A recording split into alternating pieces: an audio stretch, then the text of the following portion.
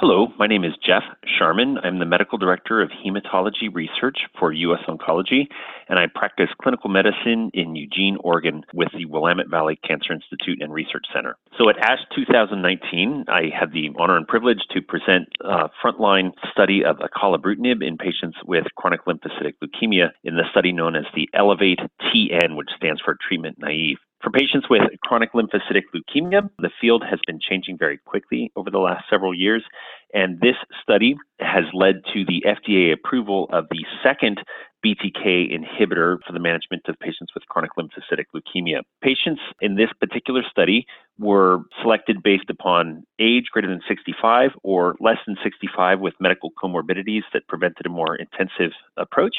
They were randomized 1:1:1 to receive either Acalabrutinib in combination with Obinutuzumab, Acalabrutinib monotherapy, or a standard reference regimen of chlorambucil with Obinutuzumab. Patients were treated indefinitely with Acalabrutinib, whereas chlorambucil was administered for 6 months. Obinutuzumab was given for 6 months in the two arms that had it. In this study, the baseline characteristics were relatively similar. Median age was about 70 to 71 years old. Nobody had prior therapy, as this was for patients with treatment-naive disease status. They had to have indications for therapy, such as rapidly rising white blood cell count, symptomatic lymph nodes, marrow dysfunction, and standard criteria by IWCLL criteria. Overall response rate was highest in those patients who received the combination of Acalabrutinib with Obinutuzumab. Response rates were slightly lower for Acalabrutinib monotherapy, but both of those were higher than patients who received Obinutuzumab chlorambucil. And for the two combination arms, which was the primary comparison of the study, this difference was statistically significant. The key primary endpoint of the study, however, was not response rate, it was progression-free survival. And the median was not reached on either of the two Acalabrutinib-containing regimens, whereas the median was around 21 months for the chlorambucil Obinutuzumab.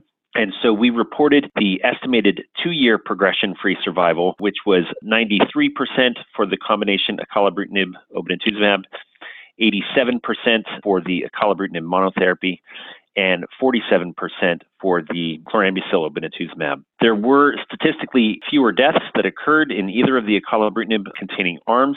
However, this difference did not achieve statistical significance. It's noteworthy that for those patients randomized to the control arm, if they had disease progression confirmed by Central Review Committee, they were eligible to cross over to BTK, which may have blunted any detectable survival differences. In terms of safety, no new safety signals were identified for the BTK-containing regimens. Rates of bruising and bleeding were relatively low. Headache was a feature identified on the BTK inhibitors, which has been seen in previous studies, but has not been seen with other BTK inhibitors. This headache tends to be relatively self-limited, responds oftentimes to acetaminophen or hydration or caffeine. Rates of infusion-related reactions obviously were only seen on the Obinutuzumab-containing arms. However, patients received 1 month of BTK inhibitor before receiving Obinutuzumab, and the rates of infusion reactions were considerably lower for patients who got the BTK CD20 combo compared to the chlorambucil Obinutuzumab. So overall, safety was as expected,